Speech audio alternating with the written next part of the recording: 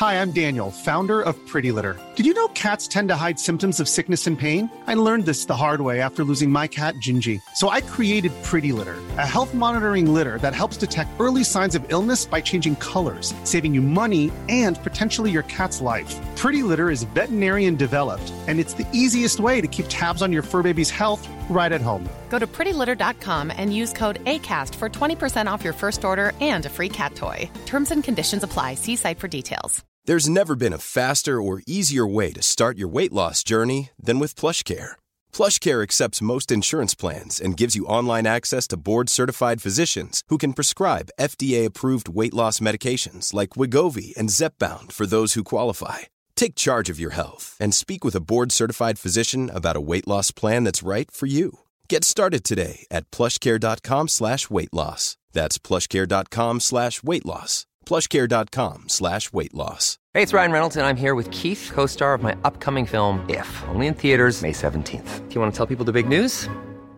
All right, I'll do it. Sign up now and you'll get unlimited for $15 a month and 6 months of Paramount Plus Essential Plan on us. Mintmobile.com/switch. Upfront payment of $45 equivalent to $15 per month. Unlimited over 40 gigabytes per month. Face lower speeds. Videos at 480p. Active Mint customers by 531.24 get 6 months of Paramount Plus Essential Plan. Auto renews after 6 months. Offer ends May 31st, 2024. Separate Paramount Plus registration required. Terms and conditions apply if rated PG.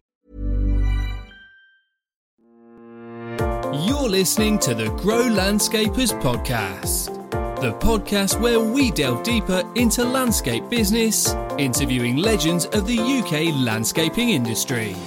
So, join host Nick Ruddle as he explores their thoughts, insights and experiences. That's here on the Grow Landscapers podcast. Hello and welcome to the Grow Landscapers podcast. I'm Nick Ruddle and today I've got a very, very special guest, Mr. Wayne Grills from BALI. How are you this morning? Yeah, I'm good. Thanks, Nick. How are you? I'm very well, very well. I feel very honoured and privileged to have you on the show today. We have BALI royalty, the main man himself. I think it's for people to get to know you, find out what your background is, what your thoughts are around BALI in the future.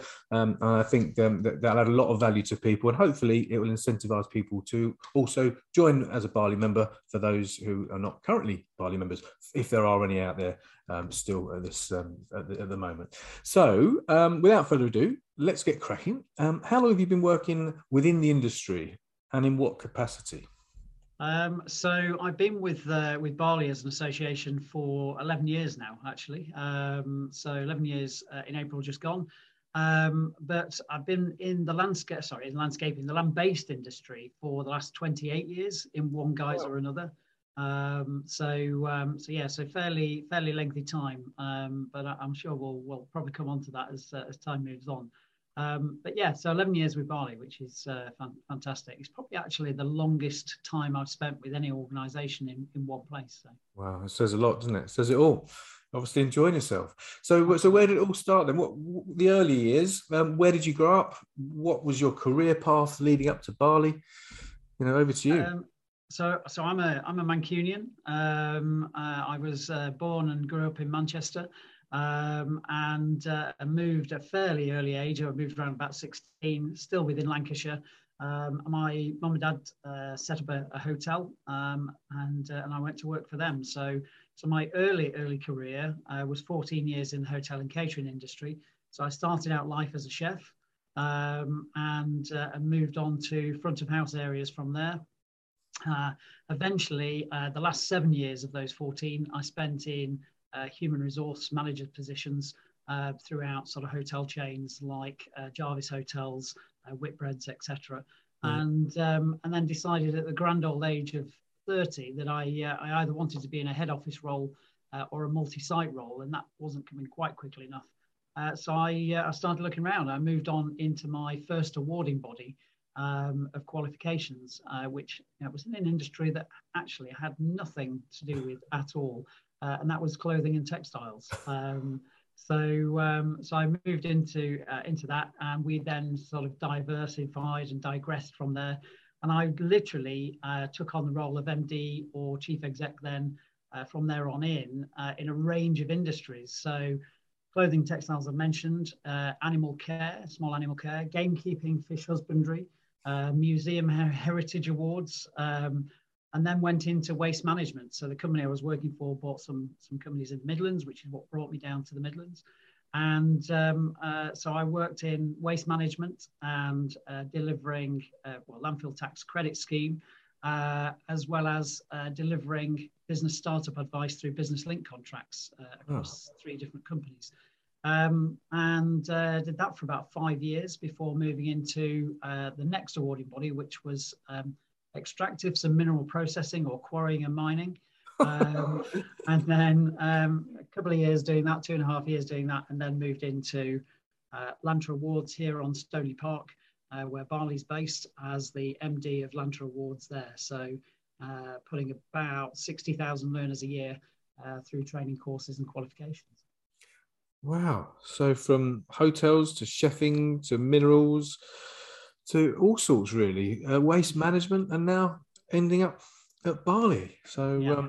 What a lovely diverse range of sort of experiences you have. And I suppose you pick up something from everywhere, every industry you're in, don't you? I mean, what would you see that say as like the common kind of things that are maybe transferable? What would you say, you've learned throughout that's like a common with all of those?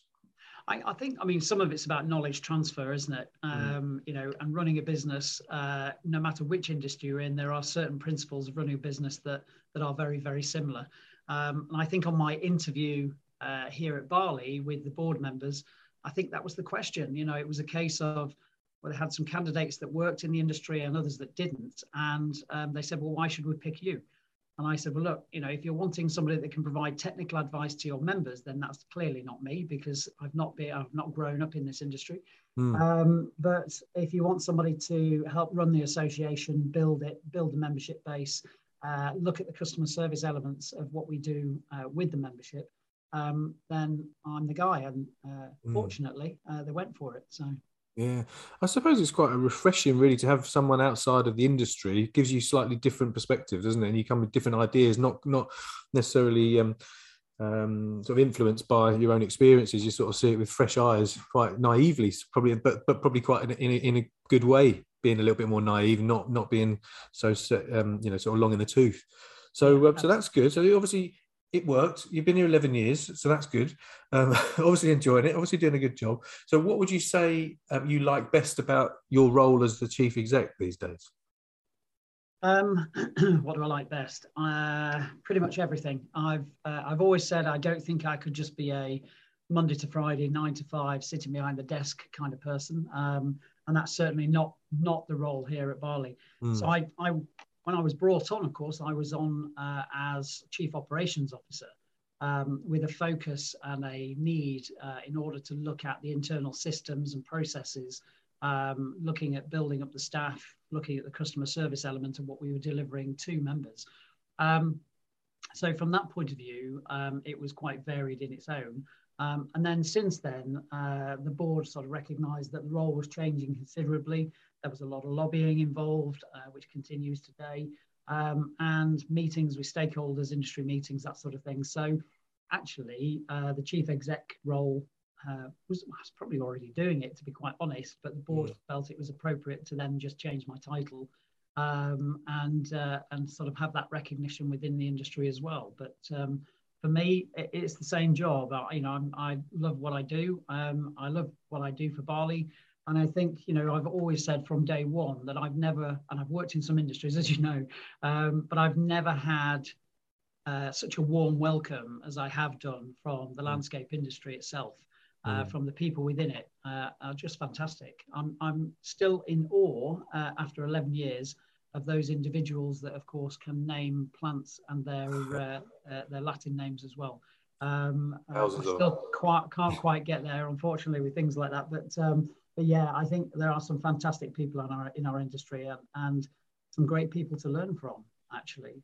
Yeah, there really is, and there's so much passion and so much abundance. I mean, with the interviews we've already done on this show, the abundance and the the real natural passion and the desire to help people and really want, and that's why that's why you're on this show, is so that other people can learn from your years of experience, and if you can just give back something that someone finds useful and it helps them, then obviously it's going to be a worthwhile thing to do.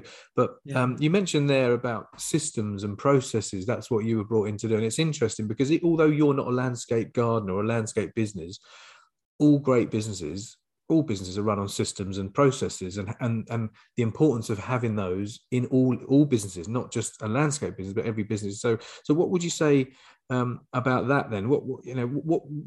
What did you have to come in and do to improve the systems and processes that you found when you came into BALI? Because it's like running your own business in a way, isn't it? So you're going through the same kind of processes. It is absolutely like running your own business, and it was the first role that I'd had in 20 years that I was running a business that didn't have a parent company. So that was quite refreshing in itself. So so the best bits, I think, and just coming back to systems and processes, those systems and processes don't work without the people. Yeah. It was exactly the same when I worked in the hotel industry. It's been exactly the same with every other business. It's, anybody can build a building, build an office, build a hotel, etc. Actually, it's the people that give it life. And that's one of the most crucial things. So you can have all the systems and processes you like, but actually, if you've not got people that are signed into that and actually committed and loyal to that, then that just goes away completely. You will spend every audit trying to backtrack because you've not got the right people in place. So for me, the people is one thing. So the BALI team here are phenomenal. They're a great team to work with, very proud of them. The BALI board members, I have to say, form part of that team. And even though we've had some changes in board members over the years, everybody that has been on this board is committed to the cause, committed to the association, and so on. So, and therefore stakeholders alike in the industry. That's the other best bit about the job. But in terms of systems and processes, it's just about, for me, it's about going through it, methodically and logically and saying, well, okay, how can we provide the best customer service, and then making that system or that process reflect that, rather than being driven by the process. I was involved in a business many years ago when the BS 5750 standard came out, the quality standard, which is now, of course, the ISO 9001 2015 standard. But we had consultants coming in, helping us with that, writing copious processes that actually, in my opinion, didn't, they hindered what we were trying to do rather than supported what we were trying to do. And that's the crucial thing, get a process, go through it yourself. What can we do to be the best at what we do? And then write it down. That's your process. So, think about it first rather than thinking about a logical process and then trying to stick to it, because that potentially is where you come unstuck, in my opinion. And certainly my experience in the past. So I think it's key lesson there is to keep it simple, keep it logical, because if it's easy to understand, people will follow it. If you try and make it unnecessarily overcomplicated, people just won't follow it. And I think the challenge with some of those ISO sort of projects is that it's done for a box ticking exercise for a lot of people just to get through tenders, and they don't actually embed that culture into the business. And it's interesting what you said there about getting the right people. And I think the biggest challenge that we find, or I hear with business owners, or the biggest frustrations, is that they might put systems and processes in place, and they might do some training on those, but then people don't always follow it. So there's a system, but it's not being followed. So I think one of the good sort of insights really is when you're interviewing people, to explain that you want systems thinking people that like following processes, that can see the value in that and understand why it's so important we do that. Because obviously the obvious reasons: it gives you consistency, it minimizes mistakes, it saves money, it makes you more efficient. So I think that's important there, that you've got the systems in place. Nice and simple, 80-20 kind of rule, systemization, 80%, humanization, 20%. So you've got to have great people that see the value in running systems, but ultimately everything you do as an organization as everyone's is, it's based on systems, based on processes, just repetitive kind of tasks that you do either daily, weekly, monthly, quarterly, but getting people following those consistently. So it's interesting you've seen the value of that. It's one of the first things you did when you came into this role, into BALI. Yeah. Very good. Very good. And I think, Nick, it runs through as well. So, if we're going through audits, for example, whether that be the ISO 9001 or whether it be investors in people, those audits or financial audits, we've got to see those as a benefit to the business. Ultimately, it's got to add value to the business in order for it to have meaning. And if something comes out of that audit, then that's a positive because it's helping you move the business forward. I think that's the way you've got to look at it. And I think that runs through certainly on what we have, we call a QSR, a quality standards review, which is very similar to the initial vetting that people go through when they first join BALI.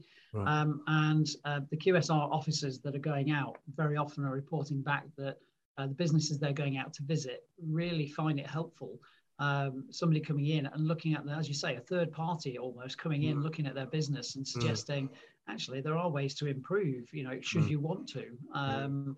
And that adds real value, I think, to members' businesses. So what I would say is if there are any members out there and they're worried about going through a QSR and trying to delay it, then no, absolutely, do it and see what you can get from it. Yeah, well, I think all those things, it's a constant work in progress, isn't it? Fine-tuning all the time, reviewing, see where you are, evaluating where you are, how, what's working, what's not, how could we improve? Businesses like that, it never stays the same for long periods of time. You've got to constantly review, check how things are doing, and if you can improve on things going forward, because technology changes, people change, a whole bunch of things change, you've got to change with it. Okay, good. So, look, I'm aware that you're working on a new strategic plan at BALI. I know that we can't necessarily give away all the secrets at the moment, but if you were to sort of just say, so what might some of those objectives be for the organisation over the next sort of 5? So we've got a new strategy for the next 3 years, which we will be launching pretty soon. Our key objectives for going through those really will be, so obviously we've reset the vision and the mission for the organisation moving forward, and put in some new values. Actually, our values previously were support, promote and inspire. We've got some new ones along the way. And the values, I think, had to be reviewed because we were looking at how we can run those values throughout the organisation, not just with membership. I think our previous values were probably outward facing, thinking about members in the membership all the time. Where actually values for me are much more intrinsic throughout the business. They have to work internally as well as externally, have to have meaning and have to be inclusive. So I think from that point of view, we've got some new values coming as well, which would be really great to see, which will really feed in, I think, with our investors in people standards and what we're trying to achieve with the team internally that way as well. But our main objectives will be to lead the industry, build the membership base, be relevant to end clients, and I'll talk a little bit more about that if I've got time as we move forward, and future-proof the organisation. So that's our 4 main work strands as we move forward. But being relevant to end clients, actually, I spent Monday to Friday last week down at Chelsea Flower Show, the RHS Chelsea Flower Show. And the one thing, and I think I said this to every single member that came to the stand to see us and said, how's it going? The one thing that was really refreshing this year was that I think pretty much 99.5% probably, of all of those members of public that came to the stand understood that they needed to have an accredited professional running through a professional organisation. And I think in order to do their work, that's a real sea change from previous years. I think I joked with a couple of our members and said, well, that's it, I can retire now, because job done. But obviously it's huge, it's massive, we've got a long way to go. But it's very, very good and encouraging, I think, and almost proud for me, actually, to stand and listen to people saying, we're going to have some work done, or we've got a new garden, or I bought a new house with a garden that needs sorting. And then the next words that come out of their mouth is, but we know we need somebody to do that and do it well. I think I spoke to one lady who said that she had builders in to do their extension. And normally we go, okay, don't let them touch the landscape. But she knew that already. She said they've offered to do the garden, but I know I need somebody that knows what they're doing. That's such a sea change from previous years. It was just, as I say, so refreshing to hear. It was great. Yeah, really educating everyone, everyone about the industry, and why not have a governing body that endorses the best companies. I mean, it's great for the customer because it gives you peace of mind that actually, I'm working with a reputable company that's serious about what they do, and the builders are always trying to get on the action, aren't they, to try and get a bit of extra work out of a project. But no, I think leave it to the professionals, leave it to the experts. But it's interesting what you said there. Every single person we've had on the show so far has all mentioned the importance of values, and having values in any kind of business, both internally and externally, for those kind of purposes. It's probably not something that people necessarily feel or even very aware of when they first go into business about what are the important things? Well, I need to have a website, I need to make sales, I need to have the right people, I need to have tools, I need to have a van. Values, I don't think would be at that point very high up on their list of priorities. But I've said this for the last, 5 or 10 years. I think values are the most important thing in a business. I know you've got to have the accounts, right. Financials have got to be in the right place. You've got to have the right people on the bus. But to attract the best people, the people with like-minded values, as yourself, as the owner, it's the values that stick. That glues everything together. And without the values, you can end up recruiting poor people or people that are not right for your company with your values and your culture. And getting the right people with shared values, everything starts to click into place. So it's interesting that you're saying that from BALI's point of view, how important values are as well. And I know we worked on values a while back. Yeah. Very impressive. Very good. Doing all the right things. So you've got the right systems in place, got the right people with shared values. And hence why I think you've got such a strong team at head office. At Landscape House, we don't say at Landscape House.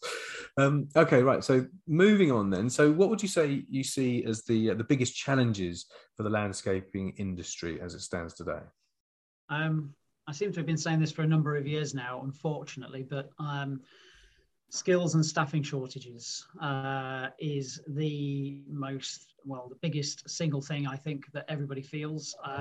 I think I said to somebody last week, actually, I can probably count on one hand the number of businesses that say they're fully staffed. And it's the one problem that we seem to have as an industry, but we're not the only industry. Anybody I speak to from a range of industries have all got the same issue. And the biggest concern for me is with the announcements last week of the number of job vacancies outnumber the numbers on the unemployment list. Is even a bigger concern, to be quite honest, because the concern is, where are these people going to come from? I think what we're seeing, however, is we're seeing BALI members become real innovative in terms of what they're looking at, how they're looking at bringing people on board. Whether it's part-time, seasonal, all of those kind of things, just to help out with the business.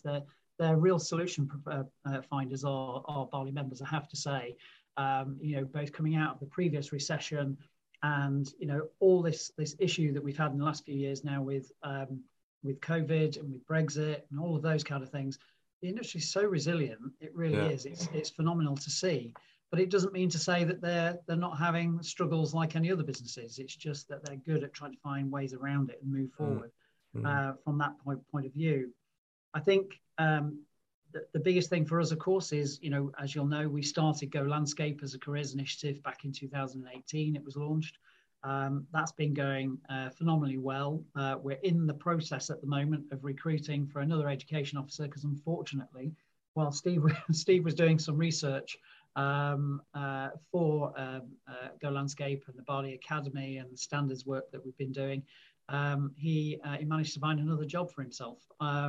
So we're in search of another education officer right now. So and then we are looking at potentially building that with an additional person, perhaps as an assistant, because it really was taking off. It was really hitting the mark. Careers advisors for schools and colleges, etc., really keyed into it, and we've got a great group of ambassadors that have been trained up by Steve, who've been supporting on the careers events, going into schools, colleges, looking at career changes, those kind of events, armed forces resettlement programs.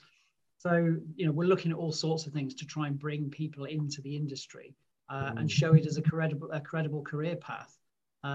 We do talk about the wider horticultural industry. It's not all landscape. And that's just to be fair to everybody, to kind of show that there is a pathway, and that, you know, even if you come in at landscape operative level, should you want to, you've got the desire and the knowledge, etc., you can work up, you know, you could be a Tim O'Hare soil scientist, you know, or something like that, for example. So I think there's lots of opportunities, without a shadow of a doubt. And I think it is, however, one of the biggest challenges that we've got.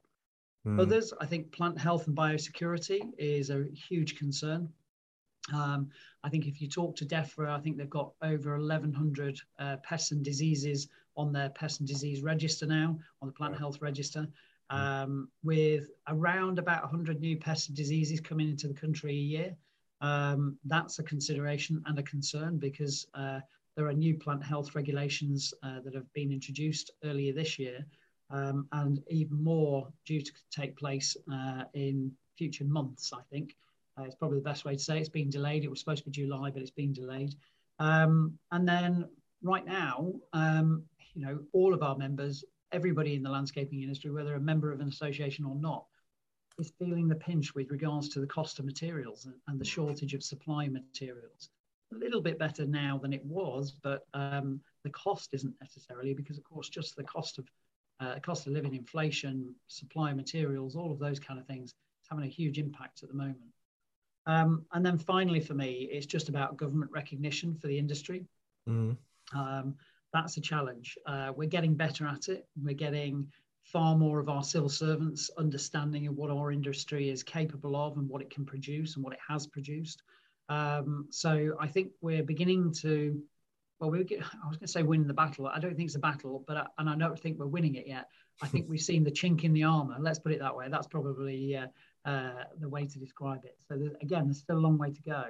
But we work as part of the Ornamental Horticulture Roundtable Group. I think possibly to be named the Environmental Horticulture Roundtable Group in the future.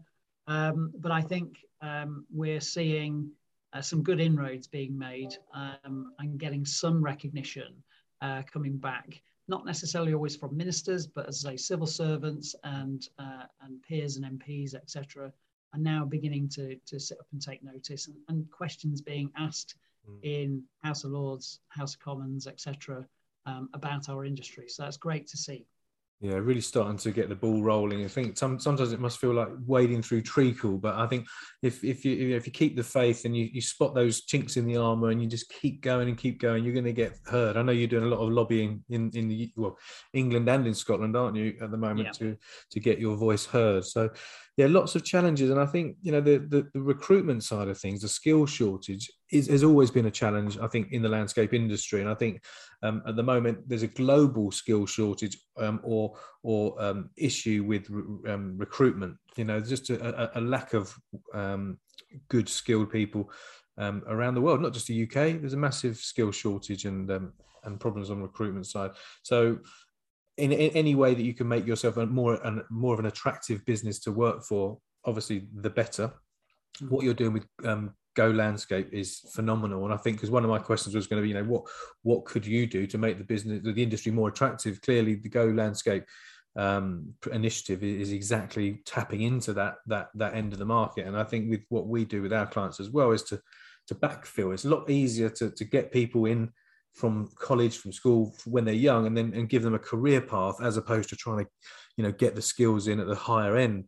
If we can sort of start to feed the bottom and get everyone, younger people, you know, with the landscape industry on their mind, there's so many different opportunities, and there's so much variety in landscaping. Like you mentioned there, it's not just landscaping projects, it's everything else that surrounds it. So it's not a 5-minute cure, but I think with the right strategy long term and just that resilience and perseverance, I think you'll get there. I definitely think you will, and with the government's help and backing, I think that will definitely help too. Very good. So what frustrates you then about the industry, and why? Okay, so where do I start? And how long have we got? I think those that talk down the industry, that really frustrates me. I think, you know, as I say, I've worked in a number of industries, and this is a phenomenal industry. It really is. Yeah.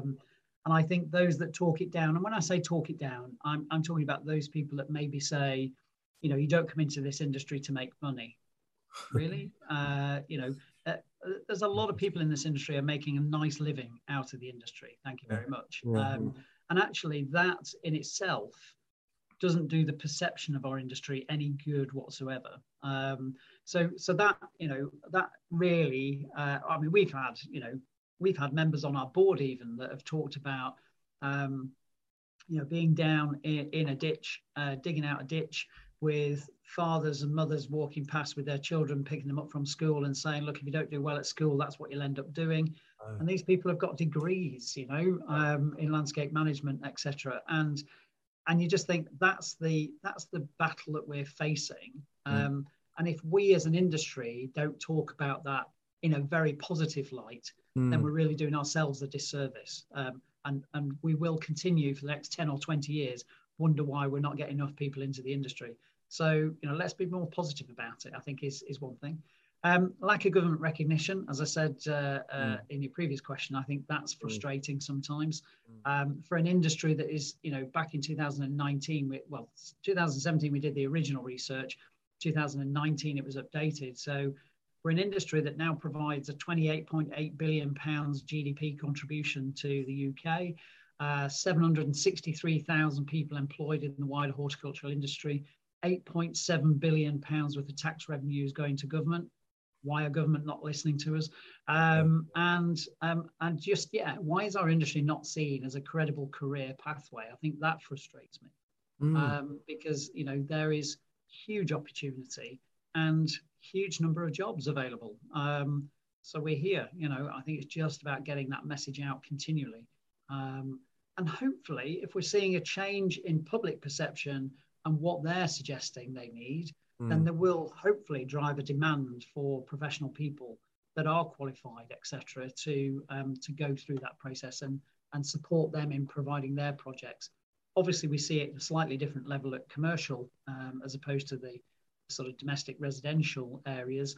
But in commercial, there is a requirement to be trained to the appropriate level, carded, health and safety trained, all of that kind of thing. We don't quite see that in the same way, I think, in the residential, which is where public perception has been different in the past, I think. Yeah, but I think you're right. It does start from within. If you've got people that are working within the industry with their beliefs that are not necessarily correct, about, if you want to make money, don't come into this industry. I think if you've got people within the industry, maybe the industry's not right for them. And one of the things that I always say, free advice from unsuccessful people can be very expensive. So these people, you've got to be careful who you listen to as well and what you take on board, because not everyone's the same and other people's issues are their issues. So nice to see all your numbers with all the stats and all the numbers, the financial numbers about, how big the industry is, because it really, really is a huge, huge contributor to the economy. And the environment, obviously. And landscaping as well, Nick, is actually the largest part of that industry. So you're probably talking about 16 billion of that 28 billion actually is from landscape services. So it's a huge number. It's a huge number, and needs to attract a lot more people. And you're doing a great job, obviously doing your part to make that happen. Okay, so. We haven't got too much time left, and I don't want to keep you for too much longer. But what parts of working at BALI have you personally found the most rewarding? Well, I think again it comes back to the people element for me. Working with such a fantastic and committed team here at Landscape House within BALI itself. And similar with board members, and people in the industry. I think it has to be people centered. Because that's what this industry is about. We have some fantastic schemes, don't get me wrong, and it's brilliant to see those schemes, both during and after completion. But I think those schemes are not possible unless you've got those people to deliver them. We've said the same about Chelsea. We don't think, and we've reported this to the RHS, we don't think that contractors get enough praise for what they've done on the Chelsea flower show gardens in that same way, not detracting away from anything that the designers do, but it wouldn't get built if it wasn't for the contractors on the back of it. So it's a joint effort. It's about the industry coming together in all its guises and forms, and making sure that they're delivering that sort of element of quality. It's funny. You come back to people again, and I think this, whether you're the chief executive of BALI or whether the chief executive of ABC Landscapes or any other industry, any other company, any other industry, it's about the people running great systems, being happy with the right cultures, like-minded values, all those kind of things. And you mentioned there about the contractors not getting enough recognition at Chelsea. I do find that as well. It's bizarre. It's all about the designers. Actually, it's all very well to design, but you've still got to actually have the skills and the expertise to be able to deliver that within a 3-week build. Is it 3-week build? 3 weeks normally, yeah. Thankfully, one of our clients got the People's Choice Award last week, and again, they don't get enough credit. I don't see there's enough exposure. Anyway, that's another story, so we won't go down that road. Okay, so let's just see. I'm going to ask you a question now, which is what I ask everyone on this podcast, really. So, because you're running your business, I know you don't own the business, but you run it as if you are. So what do you see the most important elements being of running a really successful business from all your years of working in this industry and all the other industries that you worked in the past? If you were to sort of bring it down to maybe a handful, 2-3 elements, what would they be for you? I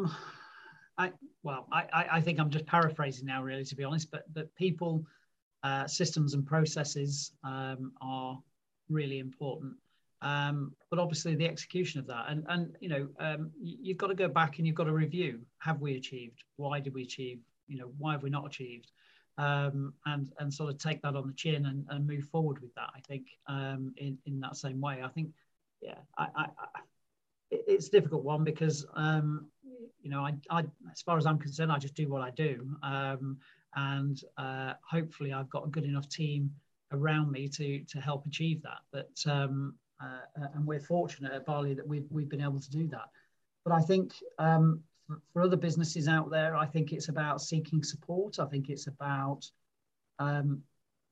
never feeling that you're alone, actually, because I think those owners of businesses, whether you're own or not, or whether it's like my own, it can be a fairly lonely place at times. And I think you may feel as though you're the only one with those issues and those problems to face from that perspective. So seek support, whatever way and shape, form that might be, whether it's through your association or whether it's, externally from people like yourselves as business coaches, or whether it's generally from other people in the industry. There is a huge amount of knowledge transfer goes on from one person to another in the industry.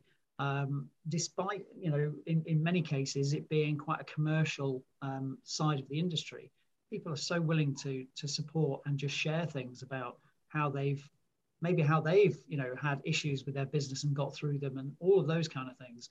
So I think, never feel as though you're alone. Outside of that, of course, our charities in the industry are there to support.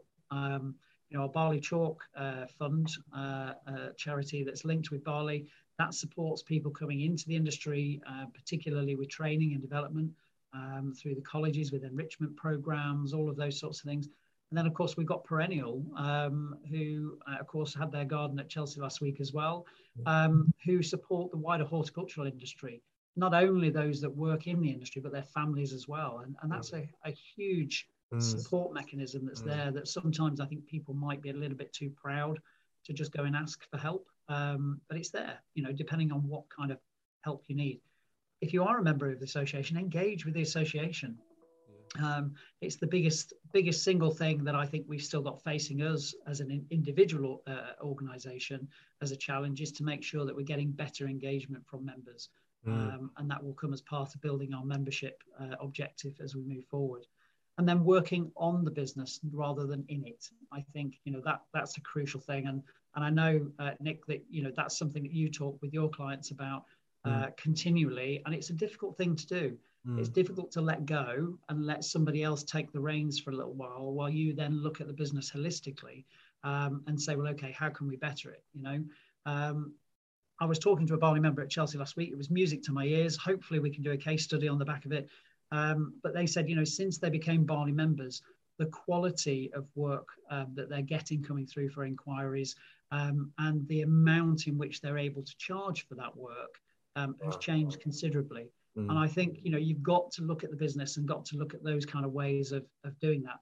Otherwise, you might end up delivering the same kind of work and slogging your guts out forevermore. And I think that's where the perception is that people don't make money. I think it's just about trying to take that leap of faith and move forward. And for me, it's about quality delivery every time, if you can. Yeah. It's crucial. Absolutely. There's so much in there. I mean, I could talk to you about that for the next hour, but I think the sort of overriding word there is support, because you've got the support around you, the support of BALI, the support of other members, the support of coaches, or lots of other people are there if you want to reach out to people. It's such an abundant industry. Everyone's so helpful. They're so passionate. They're not like trying to keep everything for themselves. I think a lot of people maybe struggle in the industry because they don't value what they do and they don't charge accordingly. And I think if BALI gives you that endorsement and that stamp of approval that gives you the confidence to then go, actually, yeah, I'm a BALI member, I should be charging this, then it's what you're charging what you're actually worth. And I think people maybe undervalue that, and as a result of that they struggle. So those people that say, oh, you want to make money, they're not valuing their own skills and what they actually deliver. Why not charge the best? Material costs, plant costs, tree costs, all going up. So you have to pass that forward, I'm afraid. Yeah. But lots of support out there, and definitely lots of support within BALI. So that leads on nicely to my next question then. So what would you say to someone, in a way you've sort of answered your own question with that case study that you just explained, but what would you say to someone thinking about joining BALI, who's just sort of on the cusp thinking, oh, should I not? Well, look, as you might expect, I'm going to say do it sooner rather than later. There's a number of people that we speak to that say, I've been thinking about joining for a while. Why wait? Yeah. Why wait to get that help and that support and the technical aspects that we deliver? All of those, I suppose, all of those benefits. And people say, what's the benefit in BALI? We have a list of benefits. There are things that help. We've had one member that's given us a quote just recently about having had an HR professional on a retainer, and they were paying them about £2,000 a month on a retainer just to support on the HR side of their business. And then came to BALI and looked at the Quest support, the BALI HR and health and safety aspects that we have. They do tax and VAT and things like that as well, which most associations will have. They'll have something similar. But started using it, found it really helpful, and has now moved away from the HR consultant. So they're saving themselves £2,000 a month. 24 grand has now gone straight to their bottom line, just by utilising the membership benefits that are there. And that's not taking away, of course, the aspects that you get from networking, etc. So it's the old 24/7 telephone helplines, the online template documents, of which there's about 600.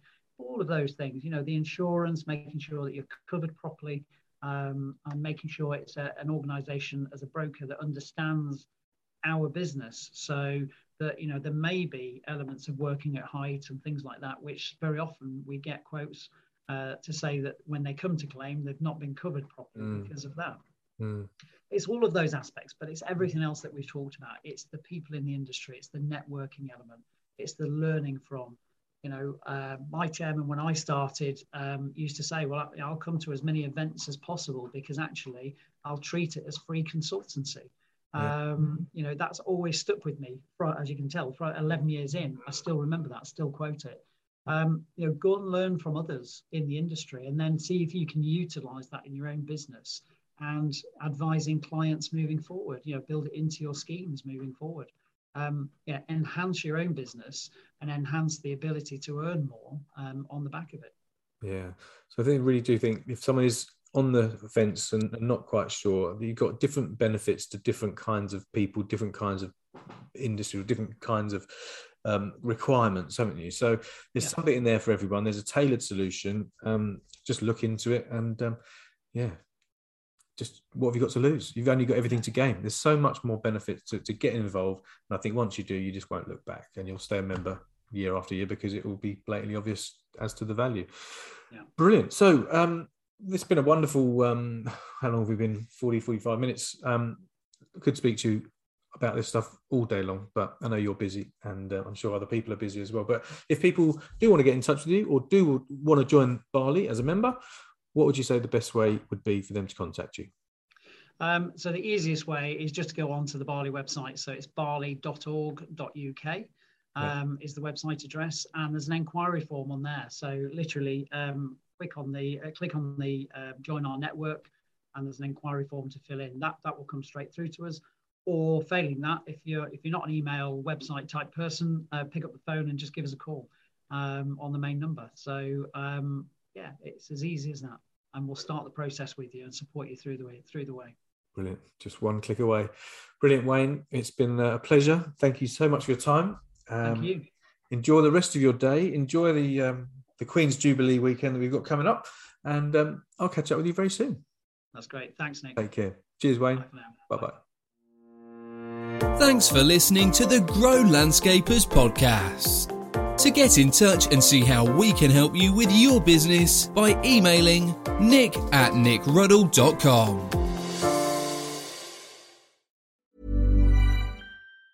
Hey, it's Danny Pellegrino from Everything Iconic.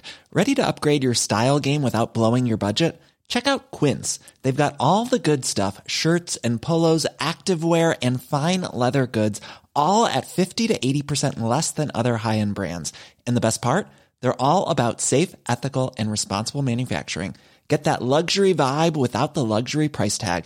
Hit up quince.com/upgrade for free shipping and 365-day returns on your next order. That's quince.com/upgrade.